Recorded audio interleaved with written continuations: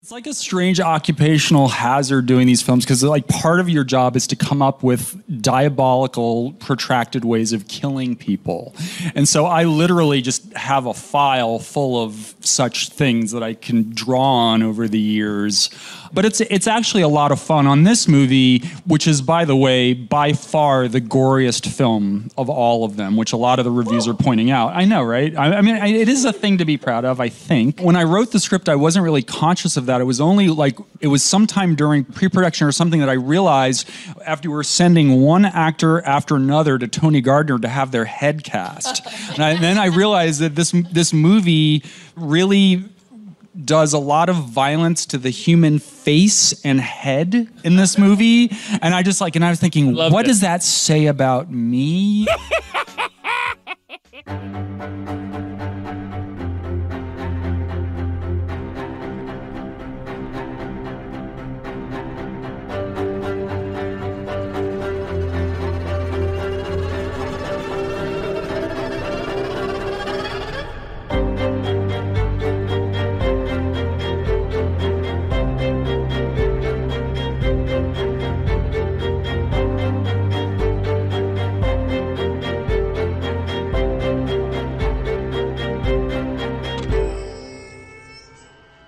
Happy Halloween and welcome to Horror Movie Podcast, where we're dead serious about horror movies. We typically have a bi-weekly show that's released every other Friday, and this is episode 131. Guys, isn't it particularly cool that it's October 31st and this is episode 131? Yes? I noticed to you, yes. Yes, I know, right? Absolutely.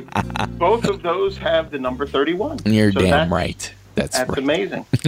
So this is a themed episode where we are wrapping up our coverage from the Child's Play franchise to celebrate the month that Halloween falls in, October. And on Horror Movie Podcast, you hear in-depth horror movie reviews, especially for new releases, with ratings and recommendations to help you decide whether you should buy, rent, or avoid these movies. And I am your host, Jay of the Dead, podcasting from Salt Lake City. And my co-hosts tonight are Dave, Dr. Shock Becker from just outside Philadelphia, PA. And Wolfman Josh, and my friends call me Chucky.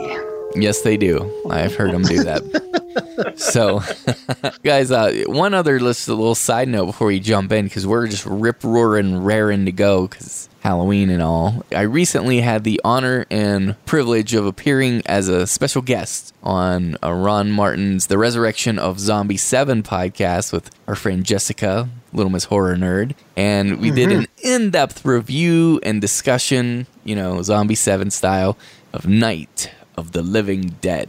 Oh, that's awesome. And it was really fun.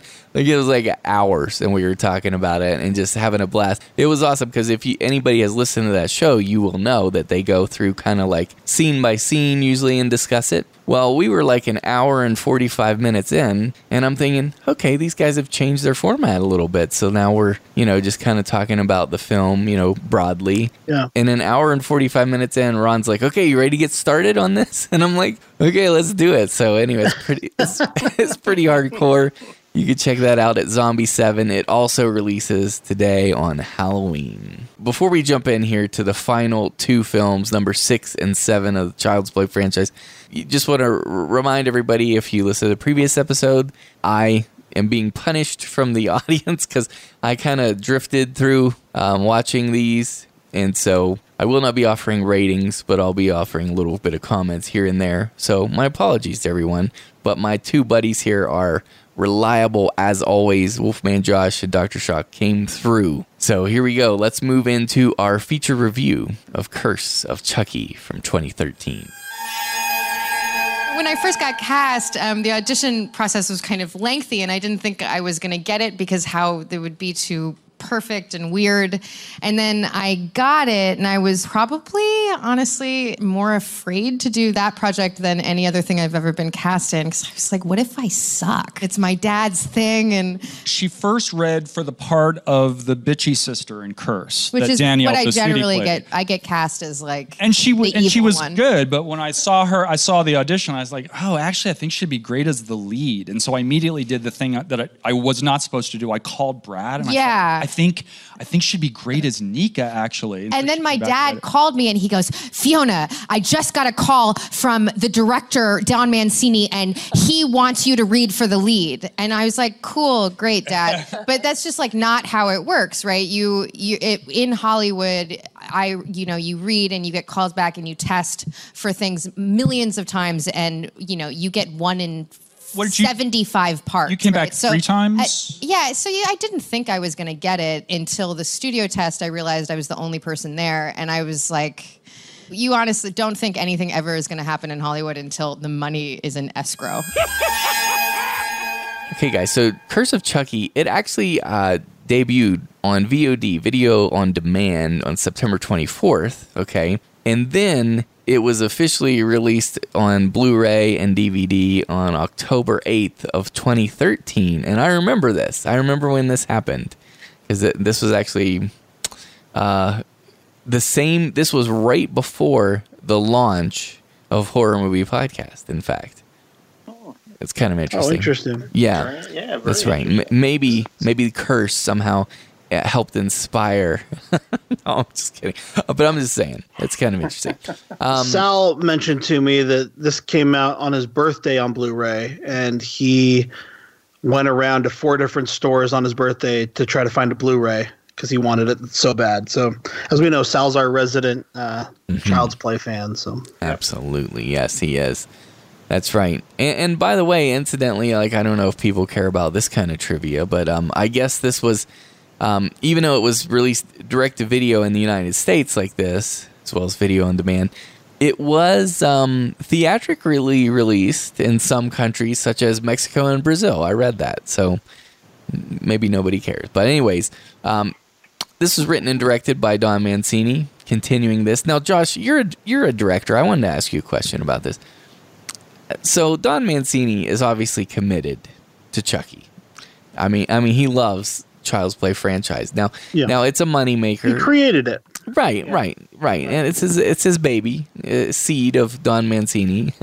But honestly, like, okay, so it's a moneymaker, but do you think it's strictly that? I mean, as a director yourself, if you did something of this nature, where it's kind of like this quirky cult type, oddity, could you see yourself going, 6-7 films into the franchise?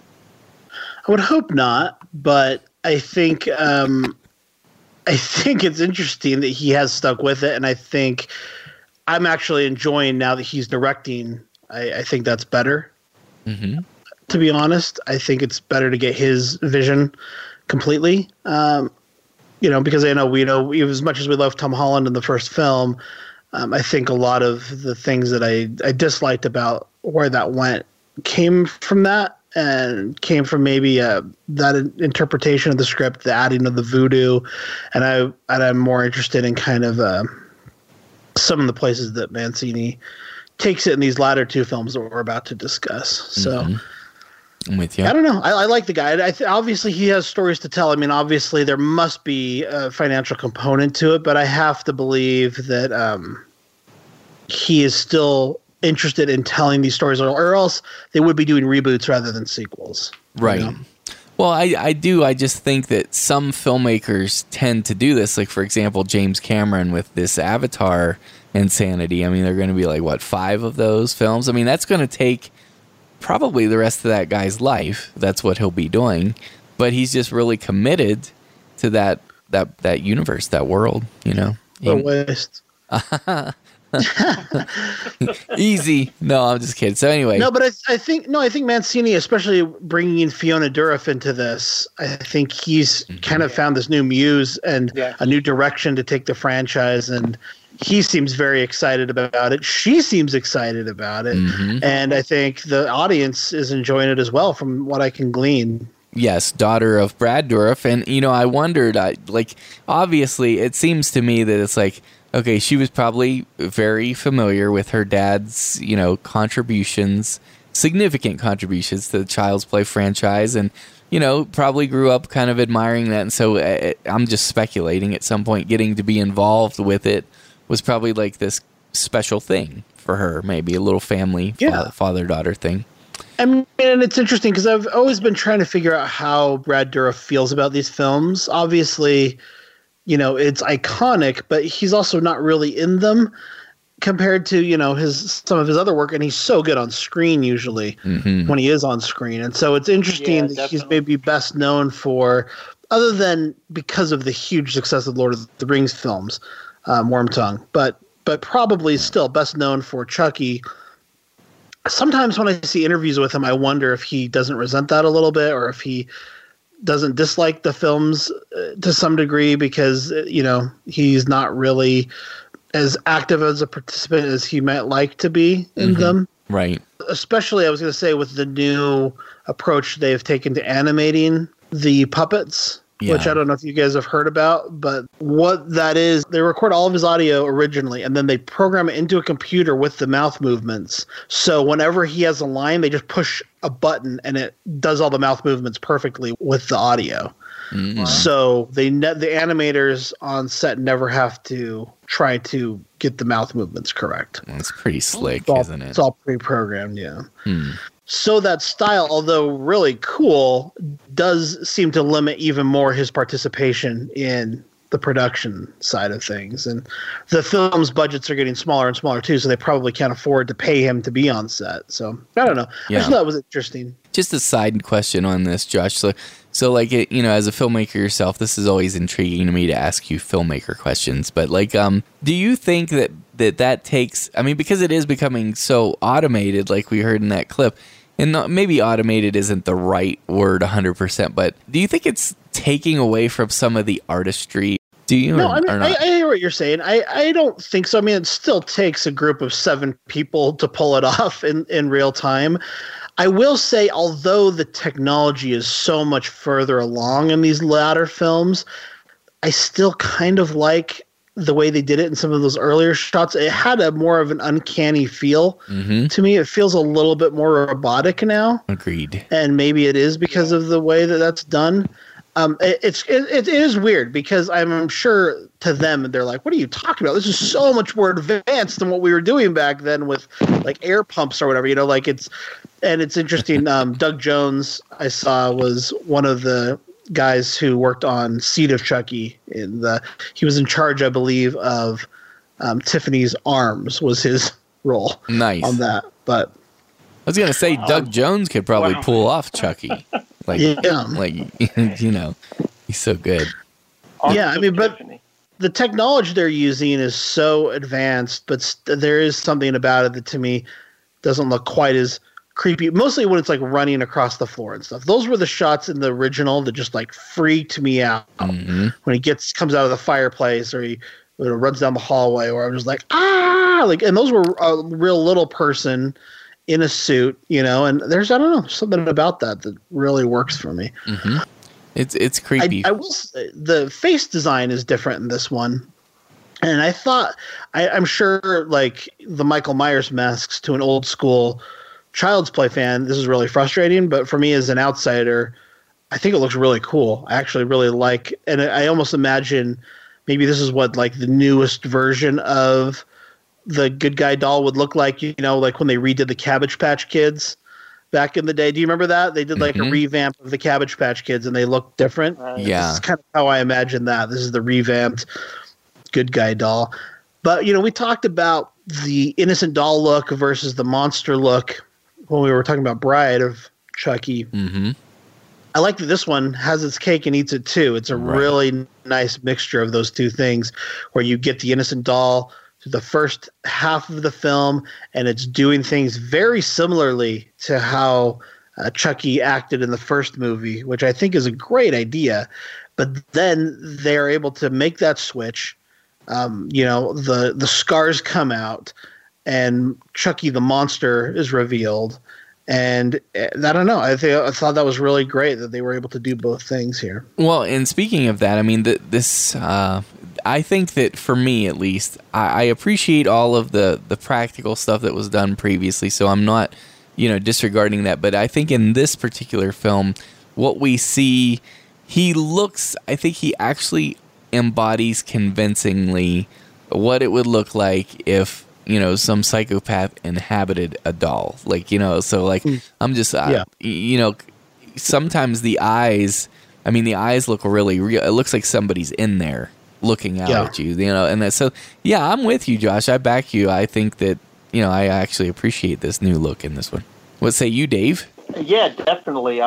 This did get back to that vibe of the first movie, and I think even expanded on it a little more of just the creepiness, where we did get it made Chucky frightening again. Yeah. And the look of it was a big part of that. I mean, some of those facial expressions when we started to see them later in the movie, I mean, they were intense. I mean, especially the one where he's just watching the scene with the water, and just the way he was looking, you sense the evil there. Mm-hmm. You sense the evil in Chucky that I don't know that we've sensed for some time in the series. Yeah, and it made the cackle even more sinister.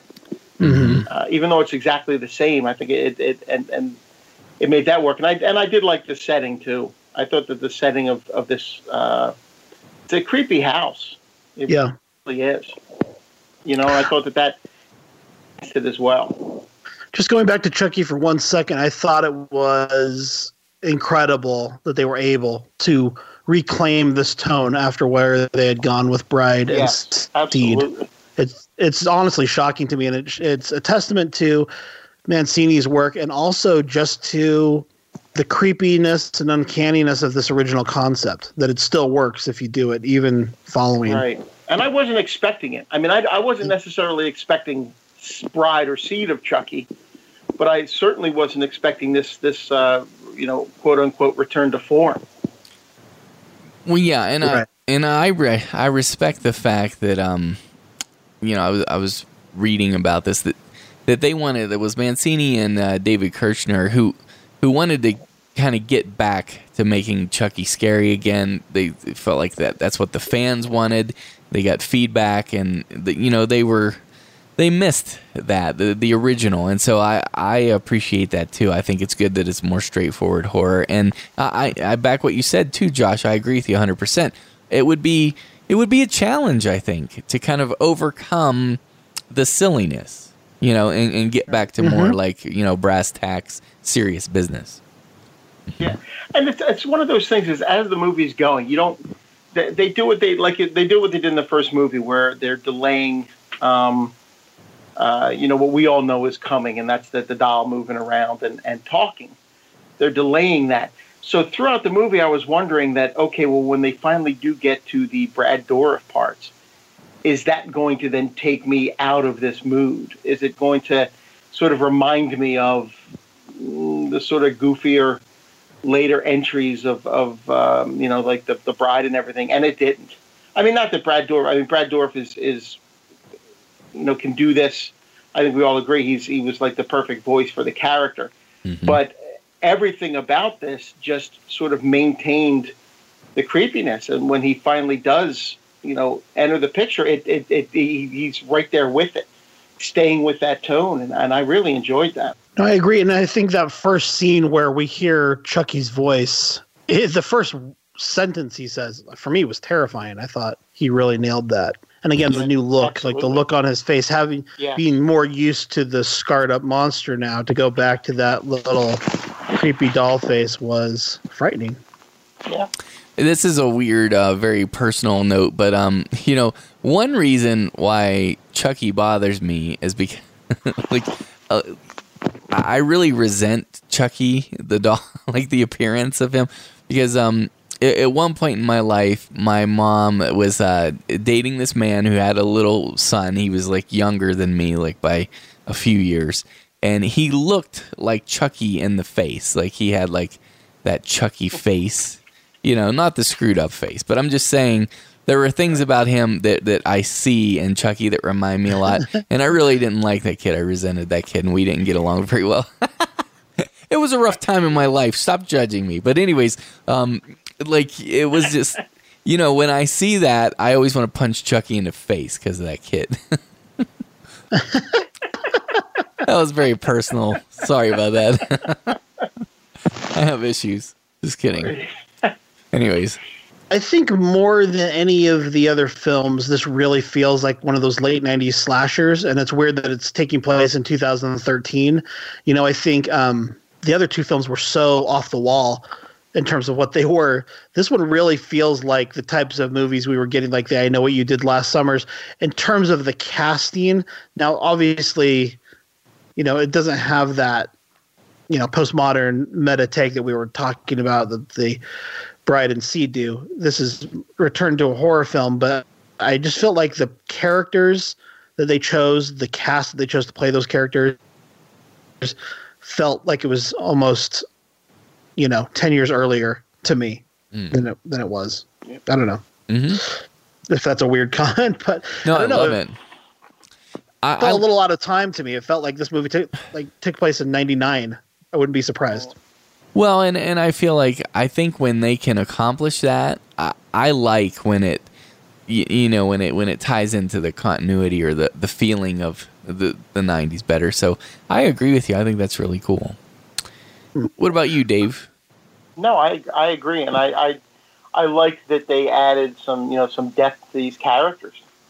You know, after making the dolls the central figures for the previous two films, that now we get some like legitimate human characters here, and giving them a little bit of depth. And I don't know that at the very end, when they sort of tie everything in, which also we should mention that we do get Brad Dourif as Charles Lee Ray in this film, which I thought was interesting as well. I don't know if that was as successful, but I still like that they went there. I still like that they said, okay, here's what we're looking at before Chucky, and he's a creepy guy. But I definitely did like that sort of. It's a throwback in a lot of ways, not just to the first film, but like you were saying, to the 80s slashers, and I enjoyed that aspect of it. I appreciated where they went with this in terms of figuring out a new way to approach the story, because clearly we were kind of over the original Barclay narrative. We were over the Bride and Seed approach, and this gave it a fresh take. I didn't love those scenes though with Brad Dourif and the woman that he's doing those scenes with. I thought they were a little strange and over the top.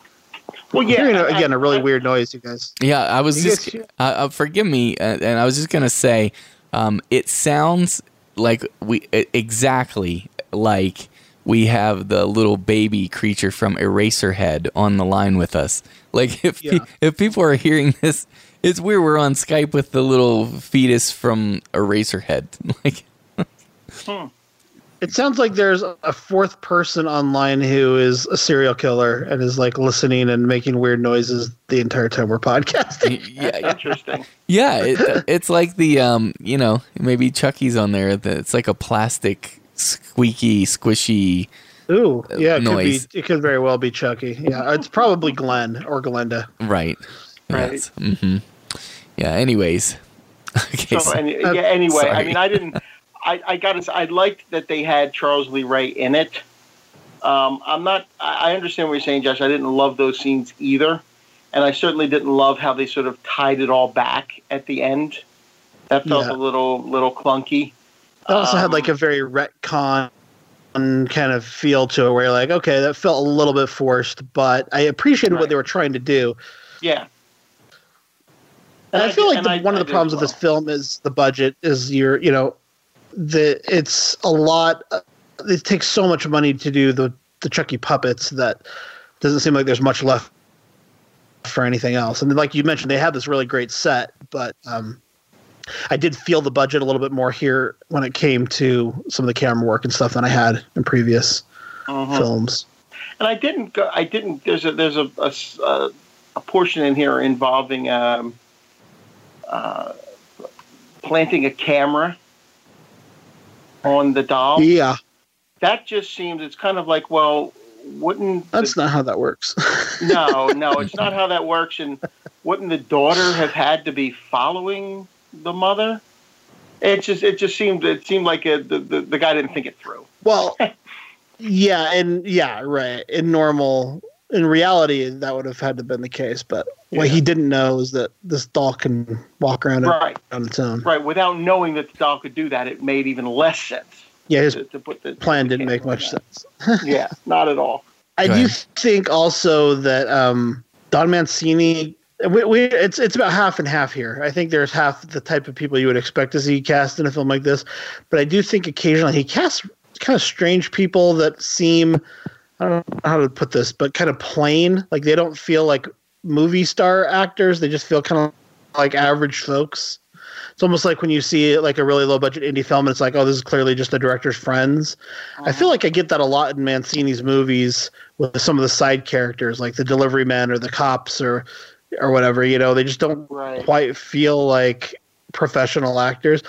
But there's something I kind of enjoy about that because they're unexpected choices. They don't seem like the choice that, you know, central casting would cast, where it's like real, you know, in normal movies, like everyone has really dramatic features, you know, and they're like, no, these are just regular folks, kind of plain faces, except for Fiona Dourif, who has a little bit of her dad in her and looks awesome.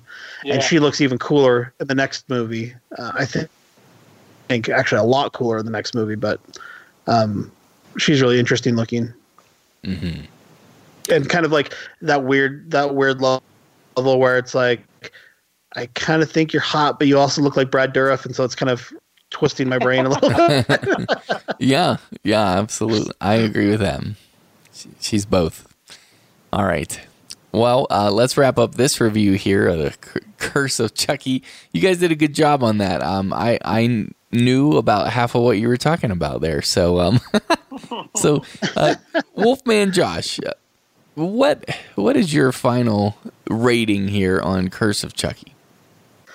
I quite enjoyed it. I think of the films I've seen so far, it was one of my favorite sequels, up there with Part 3. I actually like it better than Part 3 in a lot of ways. It is a little standard, and some of the casting isn't my favorite, and some of those I mean, I don't know. It feels a little forced, I guess, with the retconning and with forcing these characters all in this house. It doesn't feel very organic, but I like this switch up in story, the approach to the story and like the new direction he's going here. And I love Fiona Dourif. I think she's an awesome addition, and she doesn't quite shine as much here as she does in the next film for me, but clearly Don Mancini saw something in her, and I think her casting is a big deal for this franchise. So, and again, I love the doll. I love its change throughout the film, and I like that this is back to the basics. So I think I would give this one a 6, and I would call this a high priority rental. Especially if you're a slasher fan or a Chucky fan, and it's an easy streaming recommendation for me because it's on Netflix right now. Mm-hmm. So if you're into the whole Netflix and kill thing, that would be one to check it out. Yes, it is. And, you know, I was curious, like, do you know how, Josh, you like to say things like, okay, I recommend you watch Halloween 1, 2, and then H2O. Yeah. Like, do you say something like that, like in terms of like skipping Bride and Seed? Like, do you recommend something along those lines for people or not? Yeah, I guess if you're not into horror comedy, if you're not into that kind of postmodern approach to film stuff that a lot of people dislike that. I think there was a big backlash thanks to all the Scream knockoffs. I think you could probably skip those. Honestly, I think the standouts in this franchise at this point are 1 and 6, and I think you could probably just watch those and have a really good image of what the Child's Play movies are in your mind, you know, and I think they're quite trying as hard as some of the other sequels, and it's doing something a little bit more interesting. Now, having said all that, it does take an hour for Chucky to become Chucky, and that is a little bit much for me at this stage in the franchise, although I did appreciate the back to basics approach. I think they probably didn't have to go that long.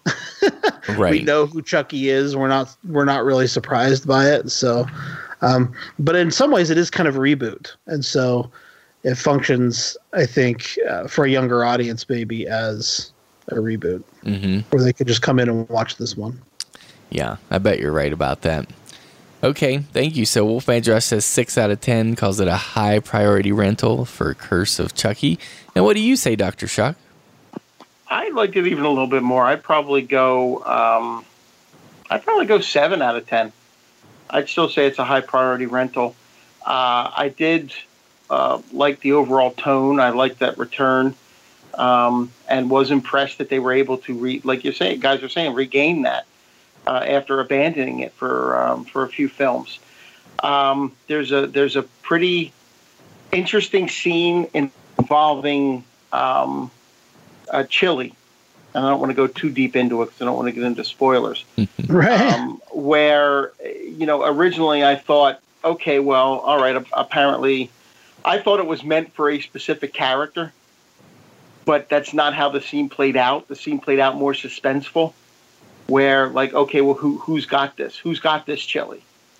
And I liked that. I liked that they took it that way, although it ended up kind of going where I thought it was going to go when they started the scene. I did like how they made that a little bit more suspenseful.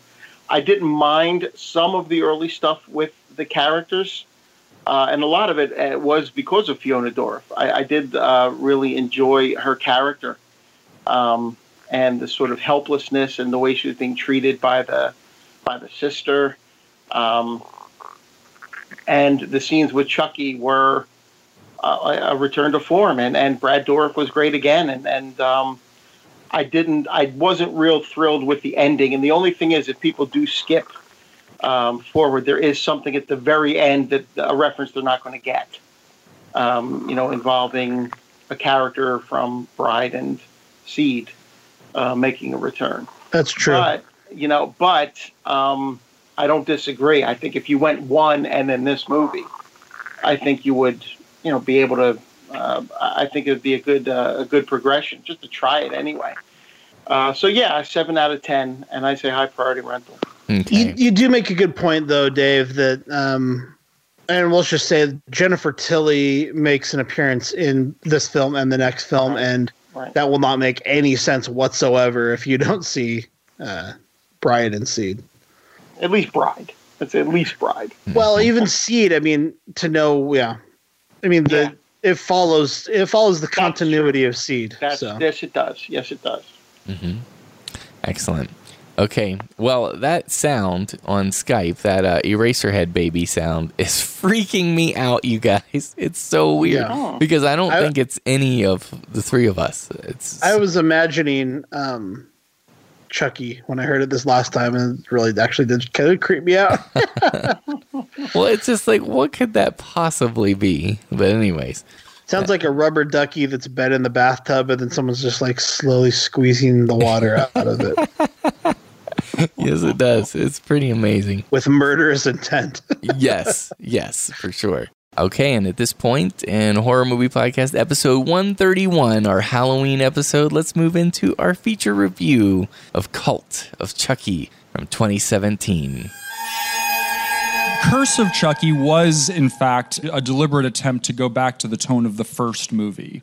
And it seemed like that was pretty successful at that. But that was following two comedy-centered movies with Bride and Seed. So after we did Curse, I just never want to make the same movie over and over again. So with this one, the goal was to retain that legitimately scary tone, but at the same time up the wacky quotient, which, I mean, that's part of what we love about him, I think, is that he's a funny character, and certainly that's the tone that Jen brings as Tiffany as well. The character feels really fully developed. Like, he's not just funny, but he has a history, and he's specific, and you guys kept the same actor. # Brad Dourif rocks. The fun aspect, I won't say comedy, because I don't consider this movie a comedy per se. I mean, I think it's a horror movie, but it's funny because of Chucky. But I think in the era of Annabelle, it's really important that we embrace Chucky's identity. Guys, we were under the impression, or at least we just assumed, that this would be in the theaters. But it turned out that it was a a DVD Blu-ray release on October 3rd, 2017. So we had actually planned to watch this together in the theater in Salt Lake City. And, it would have been a beautiful thing. But instead we got to see Happy Death Day. That's the first strike against this movie, I think. Because it failed you. I'll tell you what the second strike is. The poster. So we have a friend of the show, IB Trav, who people will know him best for doing the Scooby-Doo scenes with the famous monsters. It would be, they call it the you know what I'm talking about? His Lost Mysteries series, where it'll be like Freddy Krueger with the Scooby Gang or whatever, right? Mm-hmm. So he did an awesome poster for Cult of Chucky just when the title was announced. And when I saw that, I was like, this is amazing. And I thought maybe they'll even use this because it's so good. And then their poster comes out.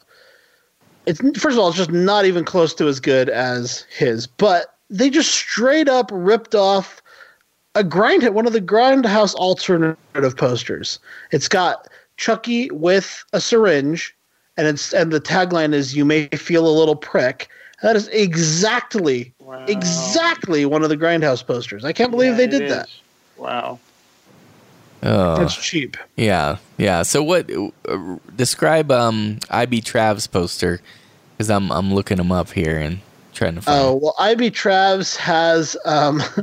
One thing, he didn't know what the movie was about, so he's just basing it on the title. But it has these people in these kind of cult robes with their arms outstretched doing the chant, and it's got Chucky's laying on a pentagram. I see and it. Kind of floating there. I don't know. It was just cool. And then he did one that was completely illustrated, and then a friend of his who does photography and Photoshop art did like a live action version of that as well. Mm-hmm. But yeah. both of them are, in my mind, are cooler than a ripped off poster that's just totally derivative of, and not only derivative, but it's just straight up stealing the tagline of another movie. Kind of bugs, but yeah, that bugs me too. I'm with you. Okay, so Josh, give us the premise for this one here. So in Cult of Chucky, we've seen Fiona Dourif's character. She's gone through this horrible experience in Curse of Chucky. And as with most of the people who come into contact with Chucky, they are seen as insane because the only thing they can do to explain all of these deaths is that a little doll did it, and no one ever believes them, right? And so this movie starts out with Nika in an insane asylum, basically admitting that she is the culprit, that she was the killer in Curse of Chucky, believing herself to be insane. And in kind of reaching that level in her treatment, she is sent to a medium security institution out of the high security institution that maximum security institution was in. And of course, one of the great things about being in a medium security institution is that she can have visitors and receive mail. And so Jennifer Tilly comes to pay her a visit and delivers a little doll to her that, starts to wreak havoc within this mental hospital. And so that's the basic setup here. Nika is terrorized, and in an interesting way that we haven't really seen, where she isn't sure if she's sane or not. And I think that adds an interesting dimension to this film that we haven't seen in the Child's Play films up until this point. We also get a return of Andy Barclay, and his scenes are interesting to say the least. Not to completely sidestep this review, but it seems to be setting up a sequel that is a hardcore Andy Barclay sequel to this film. So that should be interesting to see adult Andy really, going to face Chucky once again. But man, I just thought that Fiona Dourif was so good in this movie. She is even way better than she was in the last one. Way better. She's, just a great actress, and I was surprised to see this performance in this movie. It's one of the best performances we've seen in the entire series. Maybe the best performance we've seen in the entire series. Nice. In my opinion. I wouldn't disagree. I think she's excellent in the part, and I think that the scenes with her, and she's in most of the movie, but the scenes with her are definitely the strongest in the film. I did have a few issues with this. For me, this movie would be like the Jason Goes to Hell of the Chucky series, because they completely changed the rules. Yes. You know, I can see that. In a big way, they changed the rules as to what went before. That all of a sudden Chucky now has a power that he'd never had before. Which I don't know. I don't know how I feel about that yet. This was the last one I saw, obviously. He does explain that he's read a book called Voodoo for Dummies, which has given him some ideas. Yeah. Okay. Well, I can understand that, and then I can't. You know, it's just, I don't know that I definitely loved that direction. But then one of the problems I have with modern movies set in this sort of hospital, and even touch on it a little bit, there's a slight reference to it in the film, is the fact that there are security cameras everywhere. And, you know, you have some characters who are dying off screen that I would think one of the first things they would do would say, hey, let's take a look at the footage. Let's take a look at the security footage. So the whole... They do cover their bases with that, though. They do, but they never do go back and look at the footage, though, do they? Well, it's my understanding is that it's missing, and maybe I've misunderstood that. But the doctor says, and maybe the doctor says to Nika, he says, "Now you know we have this stuff on I tape." know they mentioned. Yeah, they mentioned it. Yeah, he mentioned. And if this tape was to go missing, who do you think the prime suspect would be? And she's like, "Was it me?" You know. Yeah. Okay. So. It seems like maybe that footage has gone missing, but I may have misread that, and maybe I missed that too. Maybe I missed that part of it too. I'd also say the inmate. What did you think of the inmates though? Because I thought this was the best supporting cast we've seen in one of these movies. It was an interesting mix. You know, it was an interesting mix.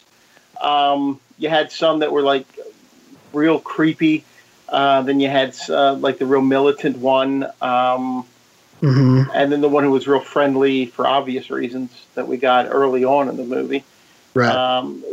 So I did and I thought that they did a good job too. I thought that the acting in this one was pretty strong.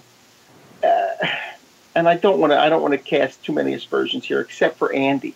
I just don't think right. That guy. You know, we picked on him as a child actor, and I don't know that he's improved. Right. I think he's improved a lot, but he's still not good. You're right.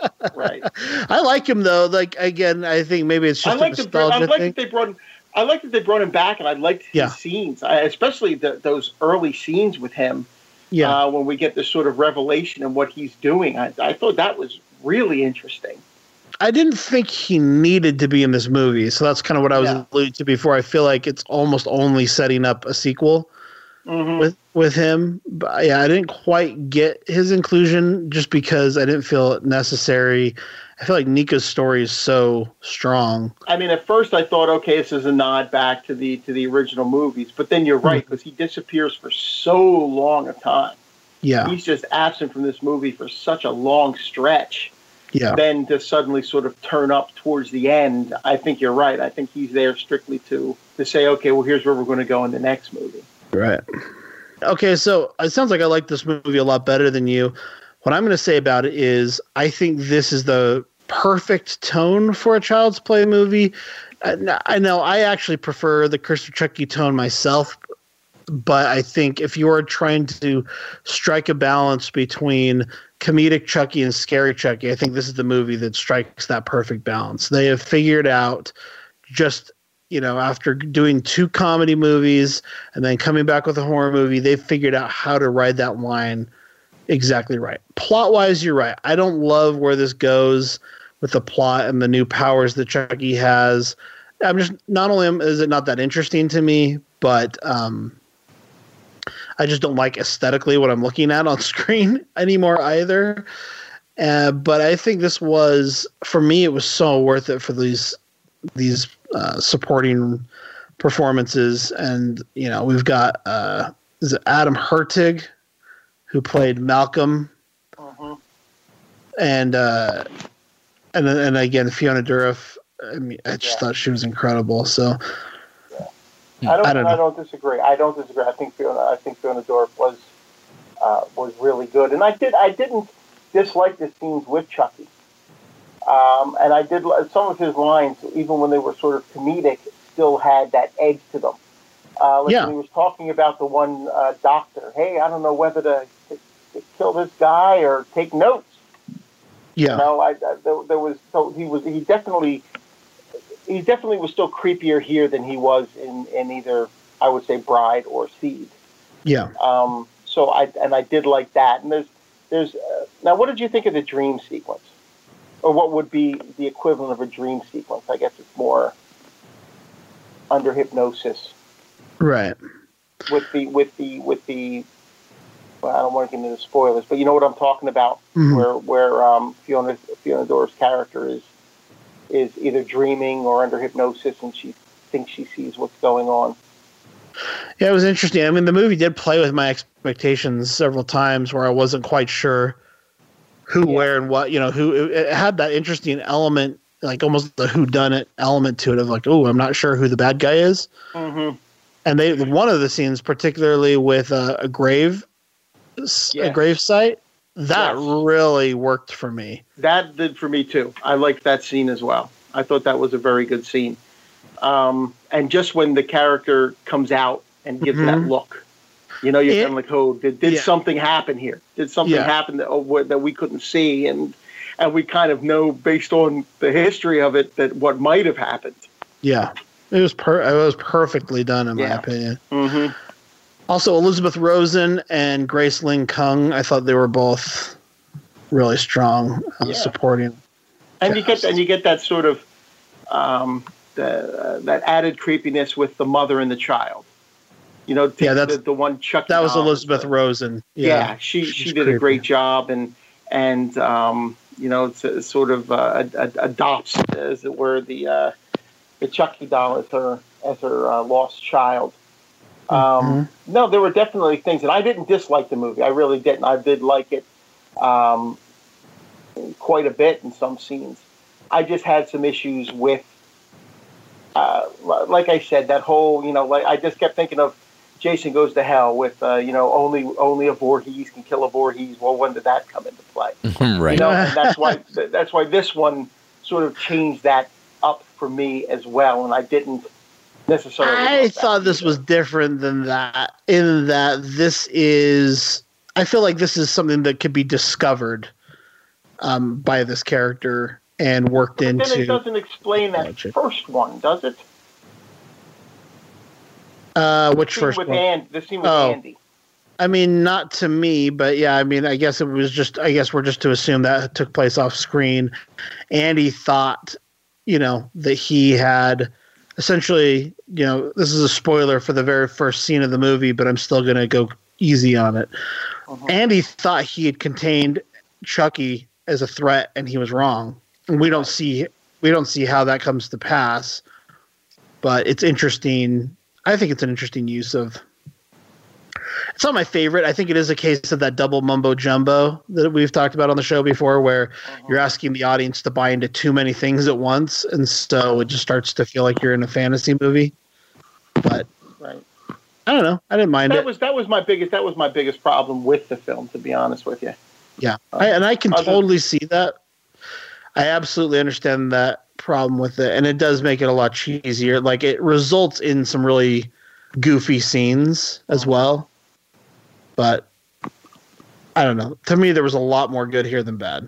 Okay, and I don't disagree. I think that, and I really do. If they do follow through and they do another movie with Andy Barclay, they've got to have Fiona Dourif in it. I mean, I think she's almost.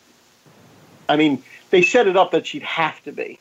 Yes. In the sequel, which that I kind of liked, but. I just hope that it almost centers on her again. If they do another movie, because she's one of the best additions to the series, I think. I agree. If not the best. I agree. Yeah, nice. She's great, and again, Chucky looked better here. for my taste. Yes, well. I agree. He got a little bit more fluid than he had been on the previous one. Mm-hmm. We got to see him do a little more. That's why. I mean, he's a little more active this time around. Still feels like a mechanical maquette to me, as opposed to the eeriness of that first movie. But I don't know. What about you, Jay? Did you see enough to? No. I pretty much completely slept through this. If I'm being 100%, like I did. It's terrible. Did you rent it? Did you pay to sleep through these? Yes, I did. $4.99 on Amazon. What? This is on Netflix, guys. Cult. Cult is? I saw it on Netflix. Because I knew the one was on. Which one was on Netflix? Curse and Cult are both on Netflix right now in the United States. I have Curse on Blu-ray, but I did see Cult on Netflix. Yeah. Oh man. Okay. Now I'm stupid. Ouch. I know. It's even worse. You pay to sleep through a movie. I hope you enjoyed your nap for $4.99. Yeah, I guess. I usually just take naps for free. Yeah, right. I deserve it. I deserve that. So, anyways, all right. So, you guys did it was fun to be in the listener position during this review and just hear you guys talk about it. I really enjoyed it. Well done. So, Dr. Shock, how about you bringing it home then with your final thoughts and your rating of Cult of Chucky? For me, this is just slightly below Curse of Chucky. So, I would say a 6.5. I still think I'd still say it's a high priority rental. I think these two movies together do make a good double feature. I did have an issue, like I said, with where they went a little bit with Chucky and his new powers. And it's possible that I missed something too, Josh, with the footage. I know they did mention at some point something about the surveillance footage in the movie, and maybe I just didn't put that together. But there's still a lot of strength here, and it does have me anxious to see. I would watch another movie in this series. I mean, there's a feeling that I don't think most people got after Seed of Chucky, but I like this new direction, and I would definitely want to see another film. Mm-hmm. Mm-hmm. So did you say 6.5, Dave? Just want to make sure I got it right. Yes, 6.5. And was I not coming through? No, it was good. I just want to make sure I heard you. Yep. Right. And you tell people to stream it on Netflix then, apparently. Yeah, I'd say it's a high priority rental. Okay, gotcha. Sorry, Josh, go ahead. There are definitely problems with the movie. I don't think it needs the Andy Barclay stuff. I don't think it needs the Jennifer Tilly, Tiffany stuff. And those are distractions, in my opinion. I also don't love the double mumbo jumbo of this added power that Chucky has. Having said that, I think, and also you guys know I love me a good murder in a house scenario. I love my Agatha Christie and Poirot and Clue, and so as much as that Curse is exactly my setting, I think this is light years better in my opinion. Despite all those problems, simply because the performances are so much fun to watch, the supporting cast of the other inmates, which is just 3 or 4 people, and especially Fiona Dourif is so good. I think even though some of the other performances around them aren't that great, like some of the rest of the supporting cast is kind of doesn't feel real. Like the nurse doesn't feel like a real nurse. She feels like a fantasy movie character. I thought it was interesting that you don't usually see a nurse judge a patient. I've never seen that in a movie, and you kind of get that in one scene here. Yeah, and I like there's a Brad Dourif's character makes a Cuckoo's Nest reference, which is nice. Right? Yeah. Seeing as that was the movie, didn't he win the Oscar for that? I don't know if he. He was at least nominated for the Oscar. I think he was nominated. I don't know that he won it. That was his debut. I think that was his screen debut. One Flew Over the Cuckoo's Nest. But I mean, this is arguably my favorite film in the franchise due to Fiona Dourif. I don't know. She's a revelation for me in this movie. And again, I liked her okay in Curse, but a lot of that praise I was giving her during our Curse review was actually for this movie. I couldn't believe how much I enjoyed her on screen. I thought it was awesome, and it added such an interesting new dimension to the story for me. But again, yeah, there were a lot of downsides as well. Still, for me, I'm going to come in at a 6.5. I think this is right up there with the best stuff in the series. And I toyed with giving this one a 7, but Dave did talk me down a little bit because there are a lot of problems with it as well. But this is a high priority rental for me. Again, easy recommend because it's streaming for free on Netflix in the United States, at least. Mm-hmm. And I did want to mention one thing, and I did not touch on it earlier. One of the aspects, and I think you did mention it, Josh, is with the whole idea of Fiona Dourif's character now unsure. I think it's interesting when the movie does that, when it takes a character who we know what's happened. She knows what happens and no one's believed her, but yet she goes through the system and now all of a sudden doesn't believe it. Yeah, it's great. I kind of like that. I like that they did that here, and I like it when some movies do that they now have the character saying, no, I now know that's not what happened, and how could I ever be, please forgive me, and all this other stuff, when we're like, no, you're right, they're wrong. And I like that, and I think that she handled that very well, too. Absolutely, yeah. Honestly, she's like one of my favorite new actresses. I've been watching her on the Dirk Gently Holistic Detective show a little bit too, which is hard to recommend because it's so weird. But between Curse and Cult and Dirk Gently, all of which I've come to in the last 2 months, she's becoming one of my favorite actresses of her generation. Nice. I like her. Okay. Well, I mean, her dad he's got some serious skills, right? So yeah, and I think she's not going to be like a movie star probably ever, but I think as just a totally weird character actress, she's got my vote. I think she's great. That's excellent. You can almost see her doing stuff like maybe early Tim Burton. Mm-hmm. Absolutely, she'd be great in that. She would probably be great in that sort of film. Mm-hmm. Okay, that's awesome. So that's a review of Cult of Chucky. I think a lot of people find dolls very, very creepy. I think it's sort of like clowns, that people find dolls, the fact that it's something that looks so much like a human and yet doesn't, it's sort of distorted. And I think everybody's had that nightmare when they're looking at their dolls at night, that they think, ooh, wouldn't it be creepy if their dolls started to talk? Well, it might be the worst nightmare. Your favorite toy turns out to be a homicidal maniac. I know I had some very, very bad nightmares with my Barbie collection, which I'm not proud to say that I had a pretty extensive collection. Barbie in Vegas was my favorite. I think that people have always loved the idea of images of themselves in toy-like form being brought to life. Twilight Zone, Talking Tina, the clown in Poltergeist. There's just something unnerving about it. And yet with Chucky, there is not only something unnerving about this little innocent Cabbage Patch-like creature that has come to life, but there's also something fun about the fact that he has a bit of a foul mouth, that he says things that a lot of us can't say and that he's able to get away with. He is somebody who doesn't care. I mean, he's just so focused to go his own way, to get what he wants.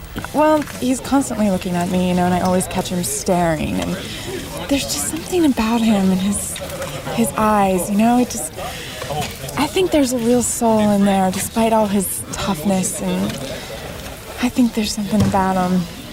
It's kind of sexy in a sick, twisted kind of way. If a character's been around long enough, people start to have affection towards him. So in the beginning, he was just this horrifying little gremlin. And now people are they relate to him. I'll kill every last one of you! Kidding, just kidding. Kids love it when I do that. So before we wrap up our show, I just want to go through a little franchise overview and discuss it as a whole, and I'll contribute as much as I can.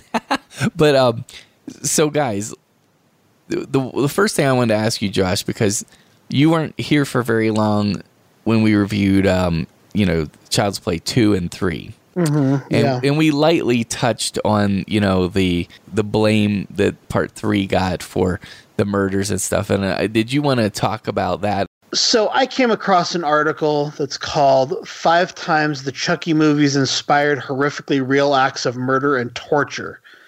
And that caught my attention, obviously. This was written by James Swift, October 10th, 2016.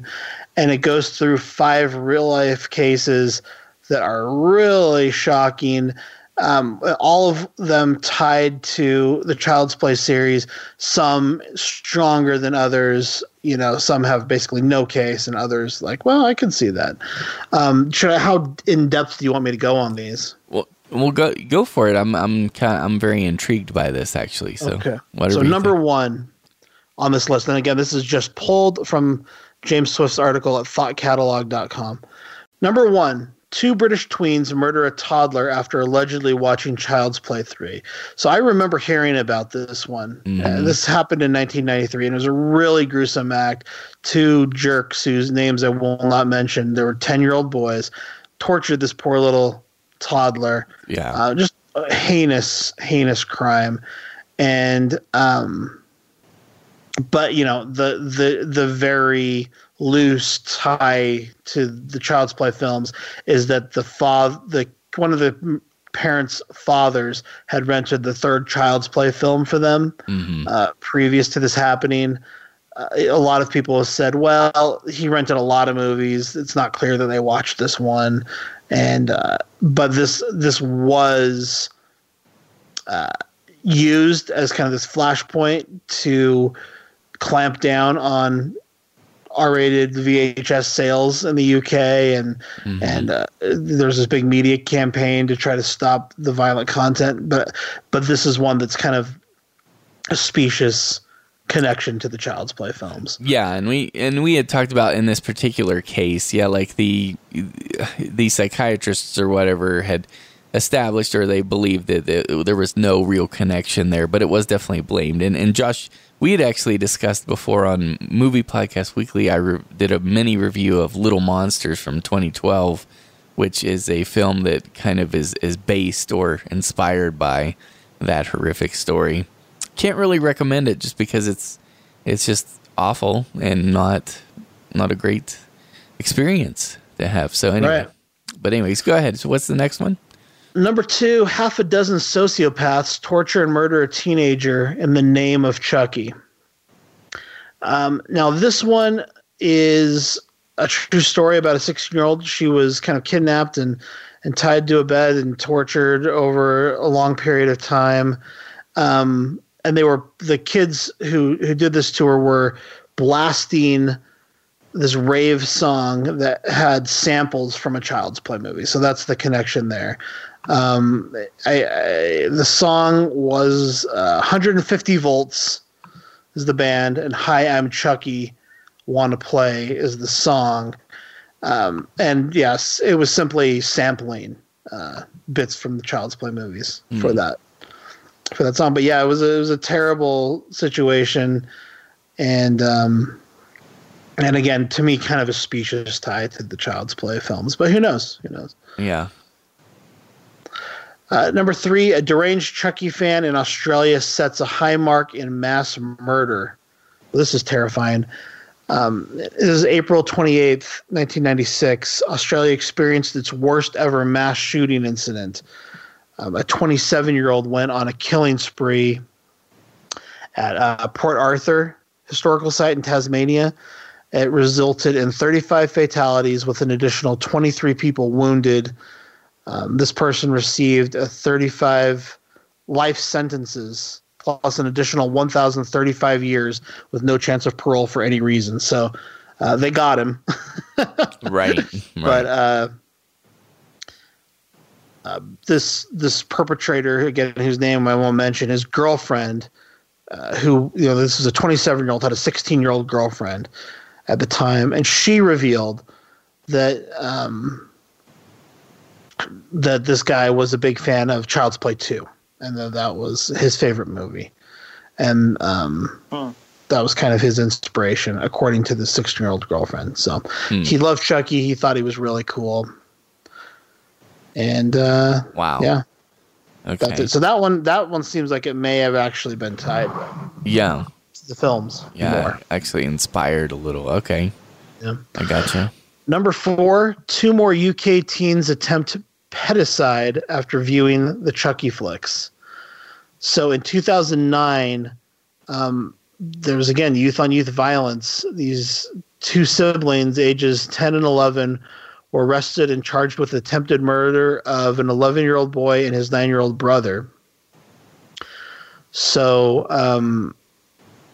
just again, kind of this horrible crime. The quote that they have here that relates to child's play is that from the ages of 6 and 7, these young kids were allowed to sit through the child's play videos.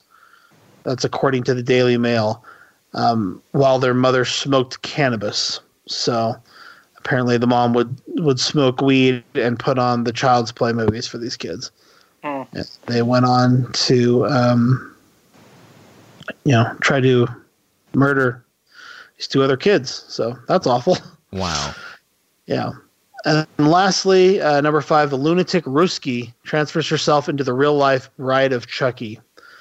So, this is what it says here. Would you believe that as late as 2015, the Child's Play films are still being cited in high-profile mass murder cases? Ladies and gentlemen, 25-year-old Russian woman who, alongside her 20-year-old male companion, was arrested in 2015 for murdering a dozen people on the streets of Moscow.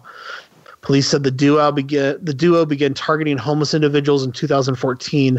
Their attacks were incredibly vicious. One of the victims was purportedly stabbed more than 100 times. And of course, this being the digital age and all, the gruesome twosome kept photographs of their victims, many of whom had their stomachs sliced upon and dissected, hopefully post-mortem on their home computer. So, wow. Incredibly violent and eerie. The killer, she told investigators that she was utterly obsessed with the 1998 film Bride of Chucky and even got tattoos of the film's antagonists on her arms. This movie, released over 15 years ago, became a sort of instruction tape, said one of the Russian news agencies. Randomly stabbing the body of a dying human brought her pleasure compared to sexual pleasure. If that sounds hauntingly familiar, it should. It eerily echoes a quote from the movie character, "I'll kill anybody, but I'll only sleep with someone I love." So, wow, yeah, yikes, pretty heavy stuff there. Yeah, it is all heavy stuff, and it's just thanks for reading it. I think it's interesting because I can't, at least isn't present in my mind like any other kind of horror movie that has been tied right as much. Can you think of another horror movie that's been tied? Or at least, accused of being tied to that many. No, and I think it's interesting because this is one of our most charismatic killers, right? And the killer is the star of the show. And unlike Michael Myers or Jason Voorhees, where they're just silent, this is someone who's cracking jokes, is very relatable in some ways. We see them having a relationship and like a child. And so maybe it's even more relatable to people. Also, it goes back to that thing of children, right? This is, especially with these 2 kids whose mom just played in these movies. I don't know. I don't know the effect that this has on the human brain, but I would think that if it does have one, it was probably much more extreme in children. And so, it's interesting. That's what I wondered too. Is if this was an example of, the reason for this film being like messing up people is because parents assumed or thought it was like a kids movie, doll. Yeah, which we heard like from one of our listeners even said that I saw an interview with Don Mancini about Cult of Chucky, and this guy comes up at the Q&A to ask a question, and he's wearing like a Chucky costume, and he says, "Hey, I just want to tell you, your movie changed my life. I saw it when I was like 5 years old. My mom thought it was a kids movie and put it on. And, it's been my favorite thing ever since." And he said, if I had like a dime for every time I'd heard that story, and the kid was like, "Really?" And he's like, "Oh yeah, happens all the time. People thought it was a kid's movie and put it on. Like it's a very common thing." They do put ratings on these things for a reason. Right. Yeah. Well, and that's, that would be my theory as to why this this franchise has such notoriety, but also it's weird too, because we talked about, even in the first episode, I think on the first movie, we had discussed the way that what you have here essentially, I mean, even though it's a serial killer adult, but he's in this toy body and he looks like a child, so it looks like a child is doing this. And I don't know, there's something about that. And there's also, I'm just saying, I'm not purporting this, but I mean, one could say, okay, this is a possession type of movie too, and I wonder if this is a devil maybe do it kind of influence with people. I don't know. Yeah, I mean, I tend to agree with the Scream motto of, movies don't create psychos, they just make psychos more creative. I don't necessarily believe that for adults the movies can make you do it, but for children, I think that's a whole different story, and who knows, and I think it's quite possible these things can have a early and disturbing effect on you, and as I say that, I know a lot of our listeners grew up watching horror movies. I certainly grew up watching horror movies, so I'm not saying we're all psychopaths, but still, Yeah, it's not it's not intended for children.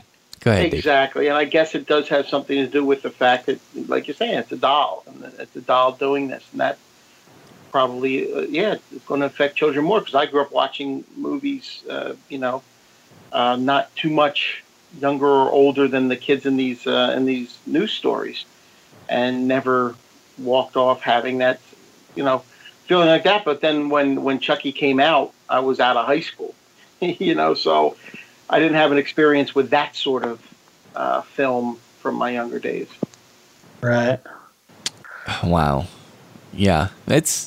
Apparently, this franchise has had, obviously it's had some legs, and it's spanned some generations too. I mean, it's targeted a lot of age groups, and maybe not intentionally. I doubt Mancini wanted to have kids watch it, but there have been so many people exposed to it, so maybe the exposure as well. I mean, so we can't be dismissive or disregard, not that we have, but we can't be dismissive of Child's Play franchise, because it sounds like it's pretty significant in horror cinema.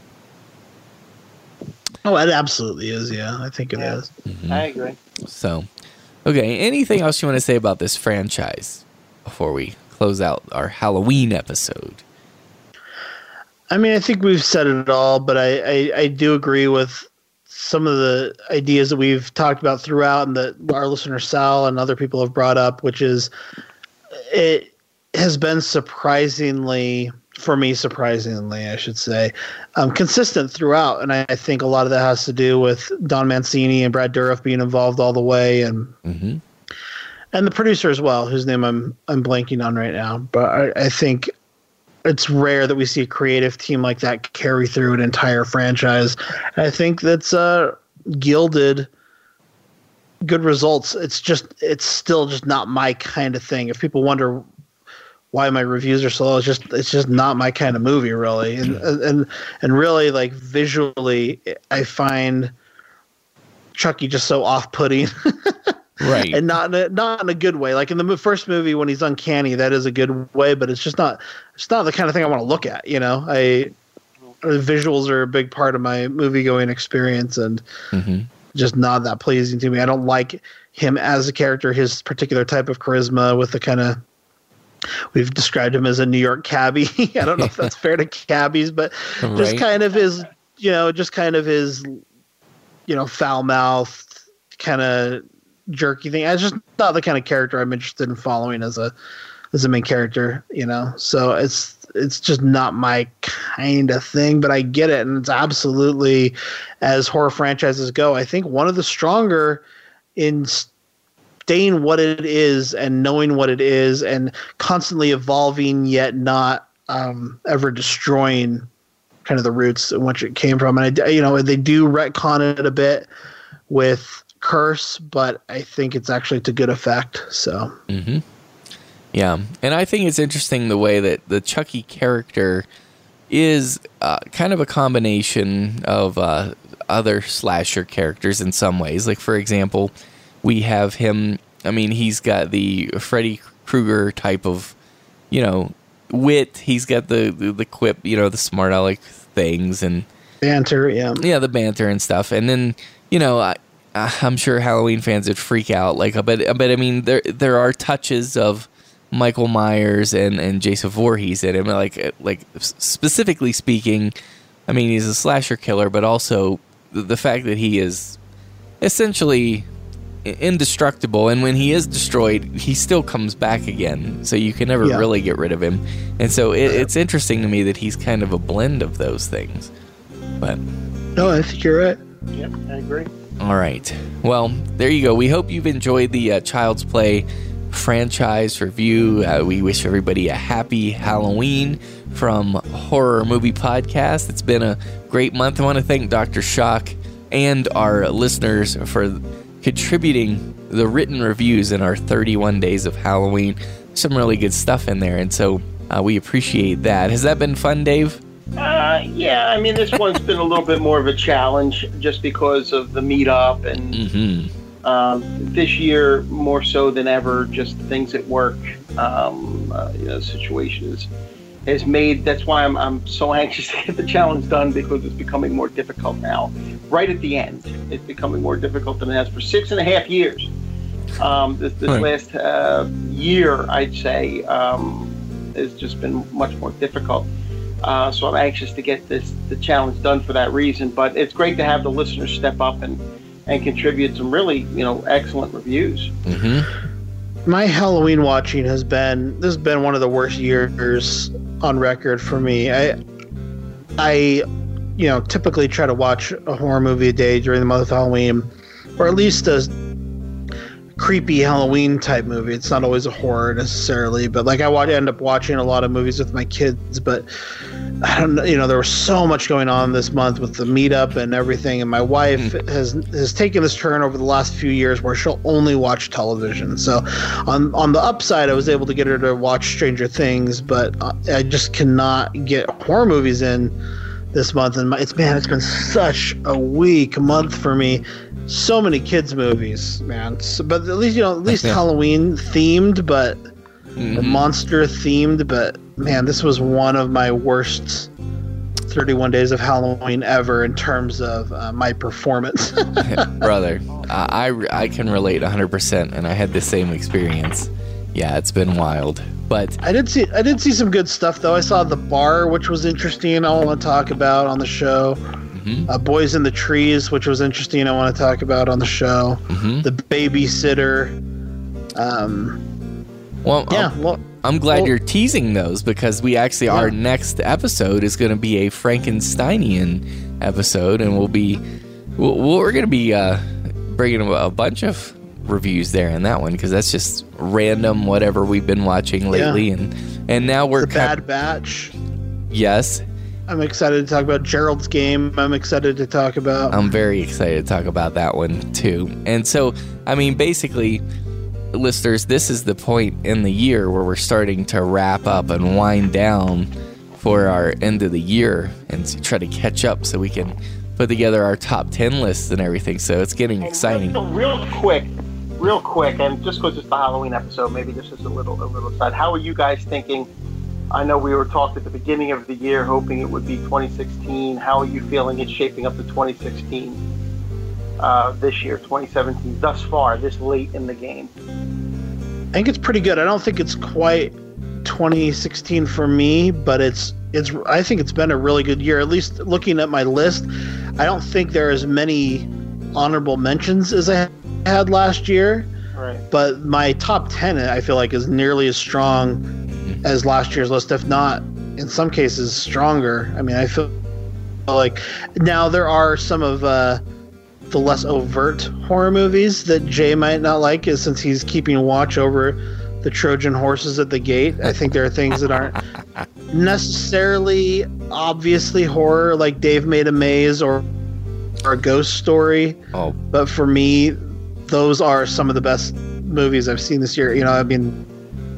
And there's just a lot of great straight ahead horror this year as well. But there are a lot of personal shoppers and colossals and things like that on my list that I would like to try to make work. I don't know. It'll be interesting to put my list together. But I've I'm looking at I've got a combined list right now. I haven't made an only horror list yet, but my top 49 movies of all genres, I like all of those 49 movies a lot. Nice. So, a good year for movies. I still probably it's going to be the same for me this year as it was last year. Sort of binge watching right before we do our top 10 and getting a lot, because I've obviously seen more by this point this year than I've seen by this point last year, and there are some very strong movies that I've seen, but I also know there's a lot that I haven't seen. Well, you did a lot of catching up during the 31 days of Halloween, so I did, and I have a little bit more to do as well. Some of which will make the list. Would make at least currently are on my top 10 list. But there's some I haven't seen yet that I'm looking forward to. And it's weird to think back about the beginning of the year to films like Split and Get Out, which were incredible then, and there's probably still going to make my list. There's films that I've been waiting for years to come through the film festival circuit, like The Devil's Candy and Better Watch Out, and those are probably going to make my list. So it's just interesting. I don't know. It's a pretty good group of movies this year. Yeah. I agree. I agree too. It's interesting, the selection, and we'll see. I guess we still got a ways to go to see before we start comparing 2016 to 2017. I just want to get an early indication. Yeah. And not to go non-horror on you guys, but I'm not like a big superhero movie guy, or at least I didn't used to be. I think having kids and a son who's like getting to the age where he really likes it has gotten me back into them. Yeah. And so it's been a neat experience, but it's really weird. I'm looking at my top 15 now, and I've got 3 superhero movies and two additional action movies, which, if you know me, like, I don't even like action movies, but I've got Guardians of the Galaxy 2, Baby Driver, Wonder Woman, Spider-Man Homecoming in 13 hours in there right now, and it's just like nice.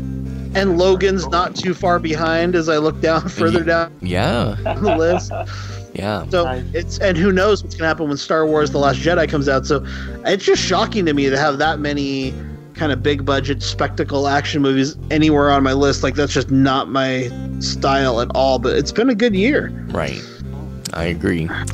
Yeah, I agree 100%. I'm really looking forward to putting together our list. I think it has been at least comparable to 2016, and it's going to be great. So, listeners, if you're not starting to think about your end of the year list and assemble your list, please, by all means, let's get going on those. But anyways, we hope you've had a happy Halloween. We're grateful that you joined us here on Horror Movie Podcast. We have a blast bringing you this show. And Dr. Shock, we already mentioned that you write for DVDinfatuation.com, and where are the other podcasts they can find you? On the other podcasts. Well, first off, let me just quickly mention, in case anybody takes me to task, I mentioned One Flew Over the Cuckoo's Nest was Brad Dourif's screen debut. It's not. He had an uncredited role in WW and the Dixie Dance Kings that same year, 1975, but it's his first credited role. Gotcha. One Flew Over the Cuckoo's Nest. Anyway, you're slipping. You're slipping, Dave. Yeah. You're slipping. Yeah, right. I forgot all about WW and the Dixie Dance Kings. How could I have done that? Yeah, you can. As far as other podcasts, you can hear me on Universal Monsters Cast, the We Deal in Lead Western podcast, and Land of the Creeps, also. Yes, sir. And what about you, Wolfman Josh? For me, I'm just going to take it a step further and say, so Brad Dourif did win the Golden Globe that year for One Flew Over the Cuckoo's Nest, but he was only nominated for the Academy Award, did not win that Academy Award. So I'd be curious to know who beat him out there. You can find me at Moviestreamcast.com, UniversalMonstersCast.com. I really do feel like that is another show very much akin to this one. In fact, it's probably the closest thing on the network to what we do here, but it's all based on the Universal Monsters. We also delve into other monster movies like the Hammer monster movies. I think if you guys enjoy Horror Movie Podcast, you're probably going to enjoy Universal Monsters Cast. The only downside is there's no Jay, but we do have Joel, so that's an uptick there. So it's good. And he's way better. Well, I mean, Joel's amazing. The Gill Man, Joel Robertson, very entertaining. I mean, ideally we'd have you both, but there's only so many hours in the day. That's right. Right. You can find me on social media at Icarus Arts, Instagram, Facebook, Twitter, Letterboxd. But you know what? The main thing that I'm thinking about right now is what movie I'm going to watch tonight for Halloween. Mm-hmm. And I would love it if our listeners could come to the show notes here at horrormoviepodcast.com and let us know what they're watching tonight for Halloween, because I hope everybody's got a good horror movie on their plates. Mm-hmm. For me, have kids who are trick-or-treating age. That's what most of my evening is taken up with, but every year I got to make sure I watch a great Halloween movie. So yep, definitely. Let us know what you watched. Definitely. Just real quick, the winner of the Best Supporting Actor that year, like you said, Brad Dourif was nominated. Yeah. It was George Burns for The Sunshine Boys. That was when they were still using Oscar as a Lifetime Achievement Award. So I think that had more to do with it. I haven't seen The Sunshine Boys, so I can't comment on George Burns' performance in that. But he also beat out Chris Sarandon for Dog Day Afternoon. Interesting. Okay. I also wanted to let our listeners know, if they haven't heard yet, we do have some new runs of t-shirts. We've got the HMP Metal t-shirt. You can get at teespring.com/HMP Metal.